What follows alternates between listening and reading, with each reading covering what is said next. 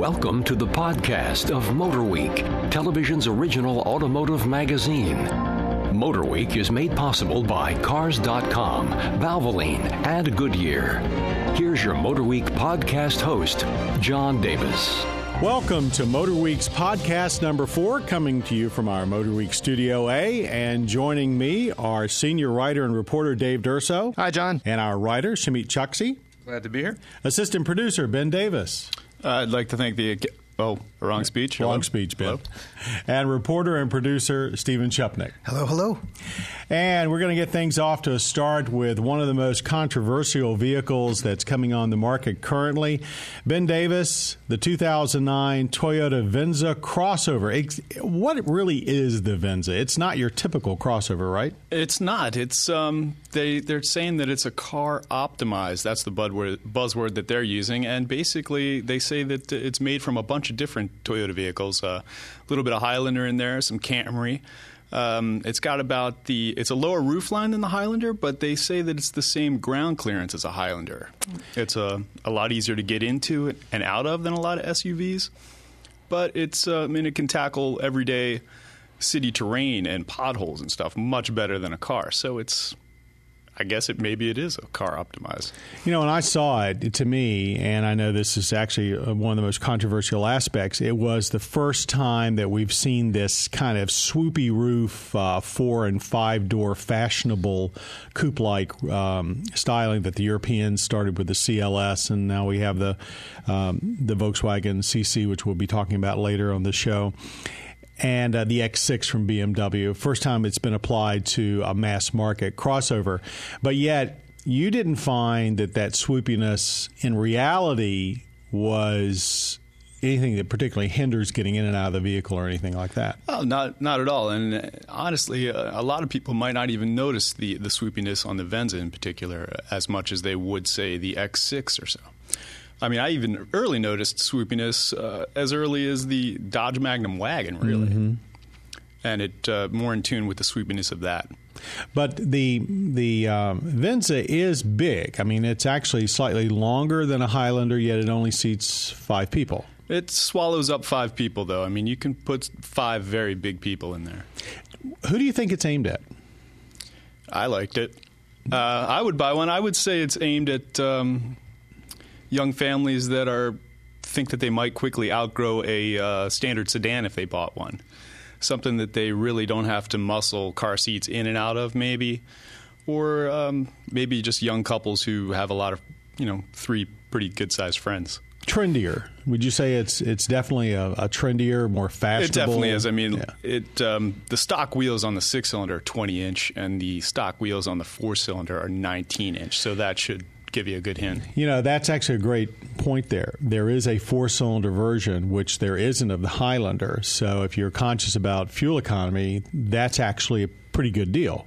Yeah, definitely. Anybody else have any comments? What class do we put this thing in? I mean, obviously the primary competition is the Dodge Journey, Saturn Vue. These are compact, or these are crossover vehicles. Ford, Edge and Flex. Ford Edge, sure, but this thing is not a crossover SUV. I mean, I think it is. It's a mid-size. If you really look at it, forget the marketing hype. Right. It is a combination of a car, an SUV, the perfect definition of what we've been calling a crossover.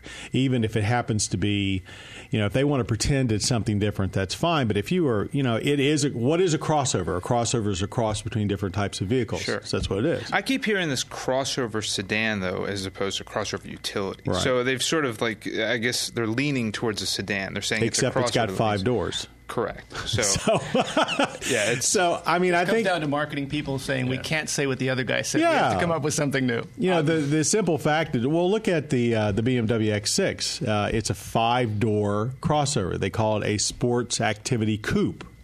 I mean, that doesn't even make sense. Sounds right.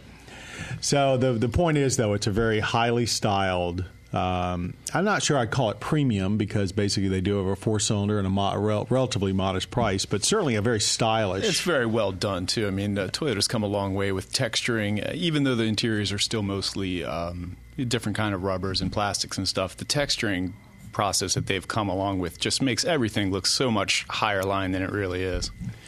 Now let's move on to another example of this swoopy styling being applied to something other than a coupe, and that is the 2009 Volkswagen CC. They started calling it the Passat CC, Dave Durso, but I guess they've dropped that. But what CC stands for Comfort Coupe, but that doesn't really tell you about the car. No, it really doesn't. And it's the thing that struck me most significantly was you mentioned the Mercedes CLS earlier. Mm-hmm. And you go to take this thing to a gas station, that's the first thing everybody wants to know. Is that a CLS? That's pretty good. It really jumps out at them like that. But actually, the Comfort Coupe, the comfort part, it really fits in a lot of ways because unlike the Mercedes, which is a larger car, but with let's face it, a pretty useless back seat, right? It's difficult to get into. You can actually get in the Volkswagen. I'm 5'11". I have no problem getting in the back. I have no problem riding in the back. It's a really good piece of packaging. So you found though at 5'11", your head was right up against the roof. I was close, but I could ride there. I could ride comfortably. I couldn't ride comfortably in the CLS. Otherwise, it's basically a Passat. It's got Passat powertrains, the Passat chassis, which... Did you feel that it was tuned any differently? It does have a little sportier tune than the basic Passat you can go and get. Mm-hmm. It's at your Volkswagen dealer. It's it's a little firmer. It's a little tighter. I mean, they did a little nice job. It's a little closer to. It's not quite GTI, but it's closer to that. So they're going for a little more of an enthusiast driver, I think, with this one. Anybody else have any comments? Because this car is actually with us as we speak, and we've all been driving it in the last week or two. I'm just looking forward to getting behind the wheel. I haven't driven it yet, so that's something that It's a very slick-looking car. I have to say the seats, which are two-tone leather, in this particular one, we've got a VR6 with the 4Motion all-wheel drive. They're very... They look like the old Mustangs with the pleated seats. Well, Volkswagen's trying to push it a little upmarket, so this is a pretty deluxe interior. They strike me as Ferrari-esque, actually. Well, that's actually a very good. That's another good color point. Combo and pleat if you look back at, or even some of the current Ferraris, how they do the pleating on the seats. Yeah. The other aspect of the car that got me, besides just the looks, is the fact that, it covers a broad price range. The base car is around 28, and then you go up to over 40 with the 4Motion and the VR6. But boy, that base car is actually a pretty nice car. Yeah, well, you've got 200 horsepower, turbo 4-cylinder, so it's going to get around just fine. That's a proven engine. Volkswagen enthusiasts love it. I mean, it's very well equipped. I mean, you can get into the base car and not really have to move up. I mean, a lot of Volkswagen fans are going to be very happy with that. Ben, you spent a lot of time shooting the car. Anything jump out about you? The paint is very beautiful, although you wouldn't really you wouldn't gather that information off of first view. But when the lighting becomes an issue, low light and fog, that paint really jumps out from the dullness. It's a spectacular color. I was impressed. Where I look at the Mercedes CLS as sort of a car for carrying the kids around on the weekend, but you can look pretty cool during the week. The CC from Volkswagen seems to be much more of a car you could live with every day. Oh, absolutely, because and a lot less money. Even with a usable rear seat, it's got a big trunk, so you can carry all your stuff. You're not making really compromising anything for that style. It certainly is a more interesting car to live with than I thought it was when I first saw it. Speaking of living with something that most of us that own homes have to live with for a good 6 or 7 months of the year is the chore of lawn mowing. And, it's one of those things when you tromp down to the shed, you hope it starts and you go mow the lawn. And I don't know about you, but I find it... Actually, it sounds like my car. It does sound like a lot of cars. It's one of those times you can think pretty clearly because you're pretty much by yourself. But, Stephen Chupnik, I leave it to you to find something really over the edge about lawn mowing. Why don't you tell us what the subject of one of your most recent segments was about? Well, this was actually one of the stories that I saw. I was trying to find a story, and I happened to see the lawnmower racing. Lawnmower racing. And this was something that kind of jumped out at me, and I said, I've got to find out about this. And so I went out there and was kind of surprised at these guys and girls who ride these mowers and race these mowers take it really, really seriously. Is this a national thing? It is actually a national thing. They have the U.S. Lawnmower Racing Association, and it was brought over from the British. The British started it years ago, and in 1992, a company in Chicago Gold Eagle brought it over, and they started it, and it's grown huge. And do they do regional championships and then a national? I mean, what's actually, are they racing around an oval or through an obstacle course or what?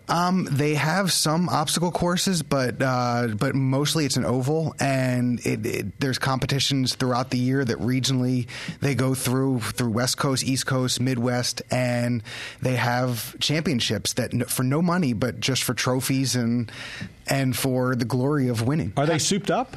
Actually, yeah, they take a go-kart engine. They replace the regular engine. They first take off the blade. That's the one thing. That's probably good.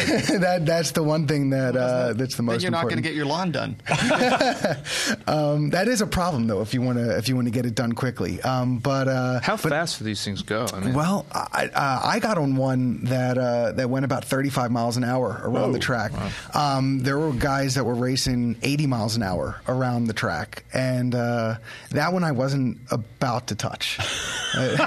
You valued your life more than the lawn. I did value, but I did. I was wearing.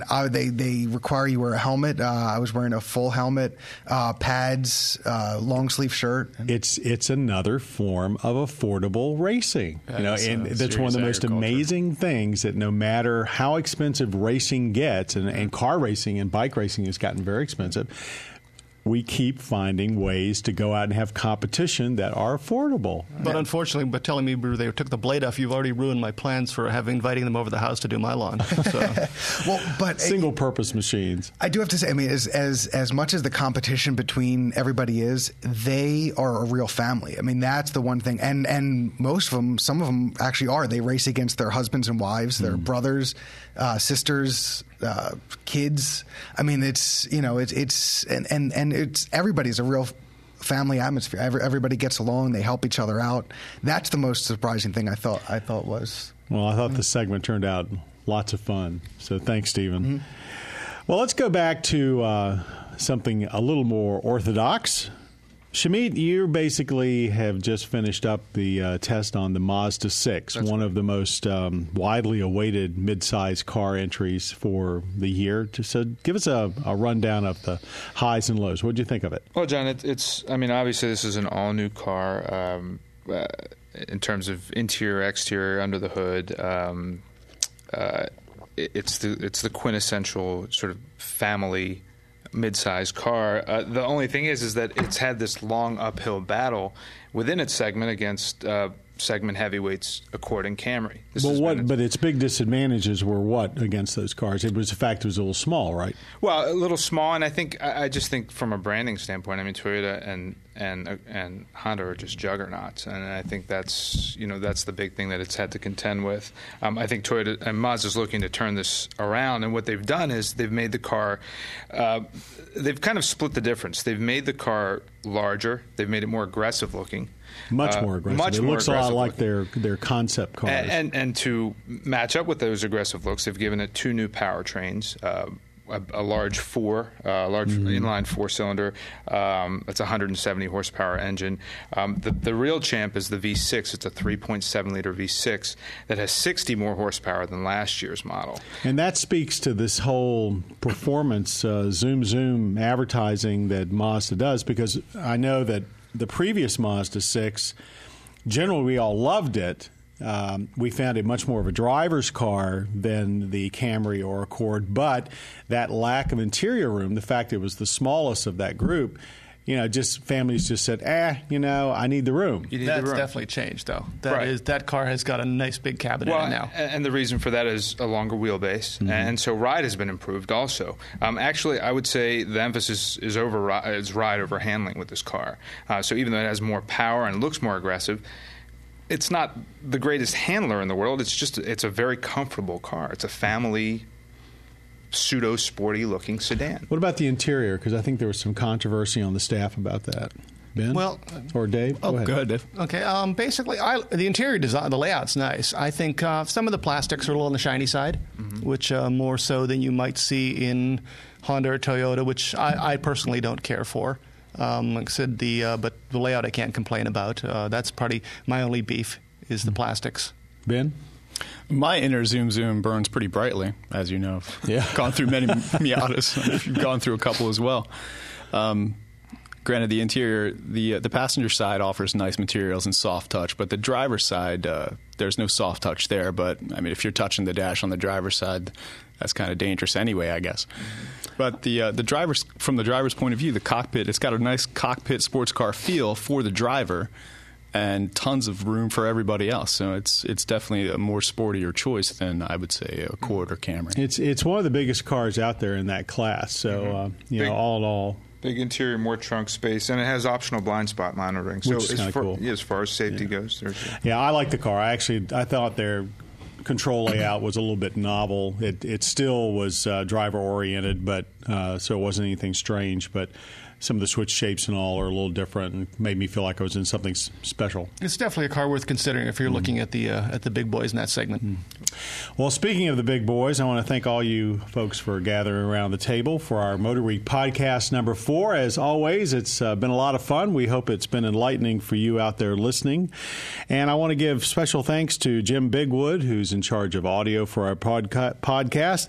But first and foremost, Michelle Parker, who is our producer, who makes sure that we get into the studio on time and have everything laid out and gets us through these. So thanks, M&Ms. Michelle. And M&Ms. She brought M&Ms today. So. Peanut and plain. Thanks, Jim. Thanks, Michelle. Thank all of you for listening to our Motor Week podcast, and we'll see you again soon on Motor Week.